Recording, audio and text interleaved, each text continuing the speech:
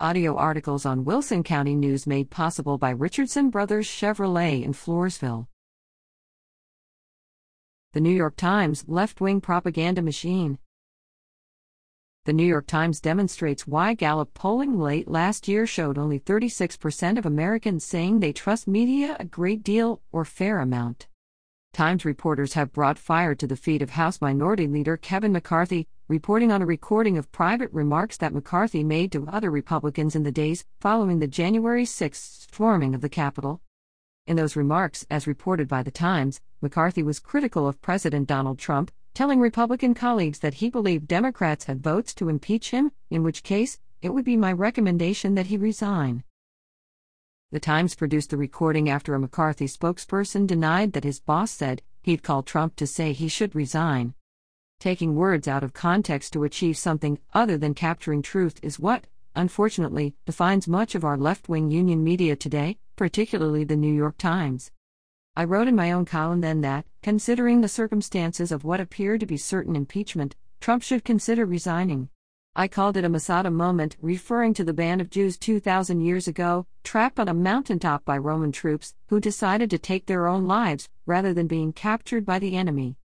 My advice, and it appears what McCarthy had in mind then, was that a Trump resignation with only 10 days left in his presidency would deprive Democrats of the political objectives they hoped to achieve with impeachment. The point was to minimize political costs, not repudiate Trump. If anyone doubts that the New York Times is about a political agenda rather than delivering truth, they should compare how the Times has covered the McCarthy affair to the story about Hunter Biden's laptop. The Times reporters get big headlines in their breathless delivery of the McCarthy story, which is included in an upcoming book they are publishing. In contrast, the Times reported on March 16, 2022, confirmation of the authenticity of Hunter Biden's emails, showing his extensive business dealings trading on the position of his vice president father.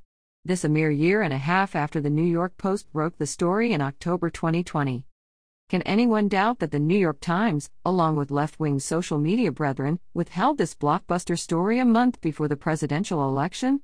And can any thinking person not appreciate that this alone could have made all the difference in the razor-thin margins that delivered the election victory to Joe Biden?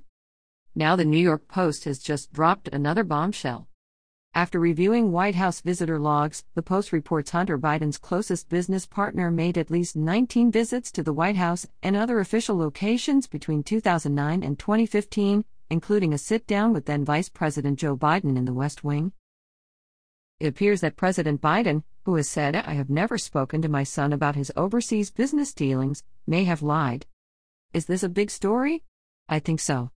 As the Times plays this down, it insults our intelligence, focusing on McCarthy and diminishing the truth that what someone speculates about in private, particularly an influential political player, may diverge from what they decide to say publicly. When President Ronald Reagan proclaimed his 11th commandment, "Thou shalt not speak ill of a fellow Republican," surely, he was talking about what is said in public. Reagan understood the critical importance of party unity.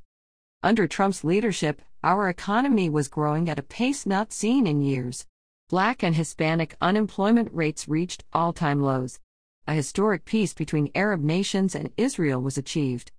Now we are buried in debt, inflation, and phlegmatic growth, and Russia has invaded Ukraine. Delivery of good information to voters is critical in a democracy.